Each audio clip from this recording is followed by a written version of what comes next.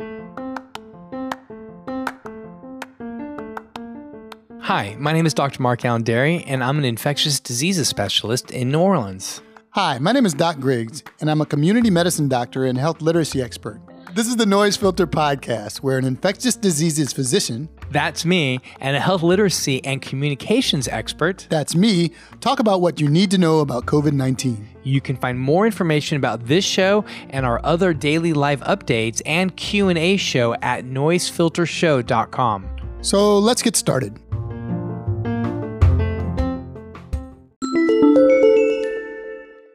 COVID-19 vaccination plans and equitable distribution.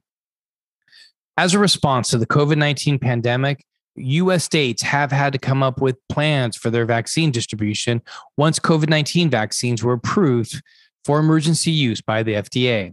The National Academies of Science, Engineering, and Medicine then had to come up with a framework to assist policymakers in planning for equitable vaccine allocation. A recent study by a team of researchers led by Dr. Juan C. Rojas at the University of Chicago examines how states in the U.S. subsequently plan to ensure equitable vaccine distribution. The study evaluates 51 COVID-19 distribution plans, one plan for each state and Washington, D.C., in order to determine which states planned for vaccine equity. States employ different criteria to determine what constituted a high-risk medical condition and therefore which groups would receive priority vaccine access. In some states, people aged over 65 were prioritized. In others, it was people over the age of 75. In addition, the most common conditions which were deemed high risk across most states were diabetes and obesity. While these diseases were indeed high risk, sickle cell disease, which disproportionately affects African Americans, was only listed as a high risk condition in less than 3/4 of state plans. This is a disproportionate impact on minority populations in the U.S. and how they're affected by COVID-19, thus exacerbating existing racial health disparities. Minority populations have approximately 5 times the greater risk of adverse COVID-19 complications and also tend to suffer from limited access to healthcare, socioeconomic difficulties, and, unfortunately, racism. Plans for equitable vaccine distribution would ultimately help lessen the burden of the pandemic on minorities and under-resourced communities. However, only 21 states created health equity committees, and of these 20 states, only 8 included minority group representatives. Dr. Rojas' team acknowledged that some state plans were in their early stages and that vaccine rollout efforts would likely continue to be adjusted and updated. Their study concludes with the aim that it will help inform ongoing equitable vaccination distribution efforts and that it would be used to guide policies for potential healthcare crises in the future. The current administration has made reducing health disparities one of its key aims, and equitable vaccine distribution would help to minimize these gaps. Vaccine distribution is an ongoing process, and with greater numbers of people getting vaccinated and increasing ease of access to vaccines, minority populations will hopefully receive their fair share of vaccinations as states continue to adjust their plans.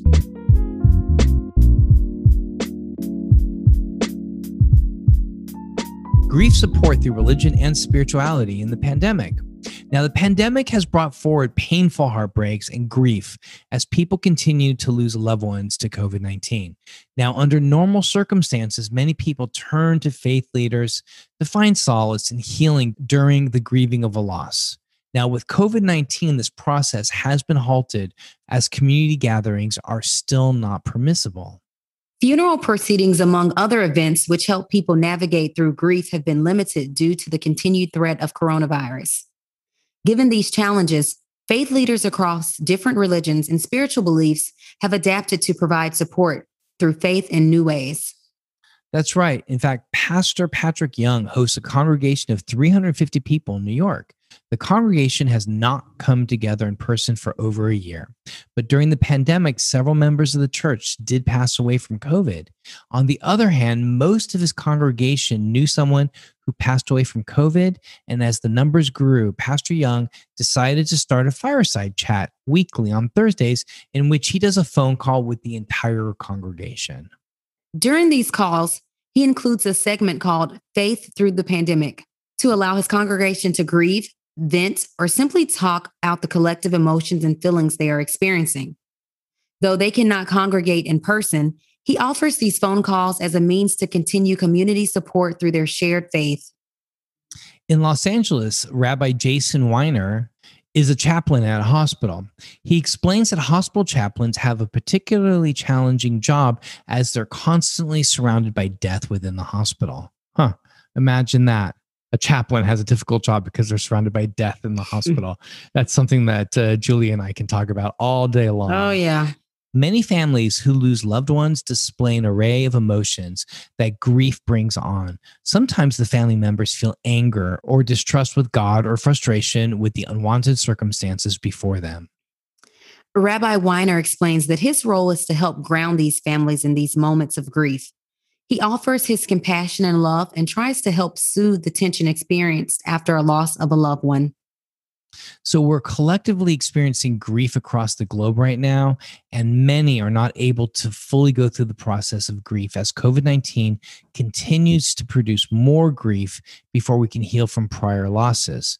Faith leaders and representatives have been challenged to discover ways in which they can still offer spiritual support under new restrictions that the pandemic has brought.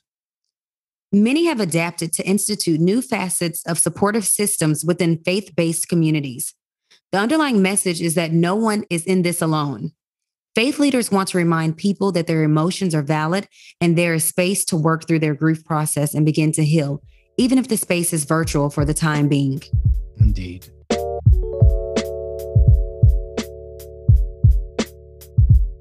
Health organizations use digital mapping tools to aid pandemic response. For many health organizations, pandemic response has been a question of location, identifying where COVID transmission is highest and where vaccination and testing may be lagging in order to effectively deploy limited services. According to the New York Times, many public health experts have been using geospatial data to get this information. Most of this data is visualized through tools like Geographic Information Systems or GIS software in order to create easy-to-digest maps of things like case and vaccination rates. This kind of mapping has already been very useful across the country. In New York, Suffolk County, digital mapping helped the government's pandemic response team to identify low vaccination rates in neighborhoods where English was a second language. Using this data, they added Spanish and Haitian Creole to their vaccine hotline, and the vaccination rate in those neighborhoods increased.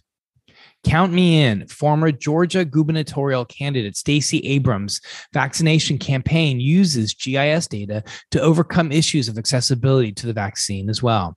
The initiative maps vaccination sites across Georgia and compares them to data on possible obstacles to getting the vaccine, such as low rates of car ownership or computer access.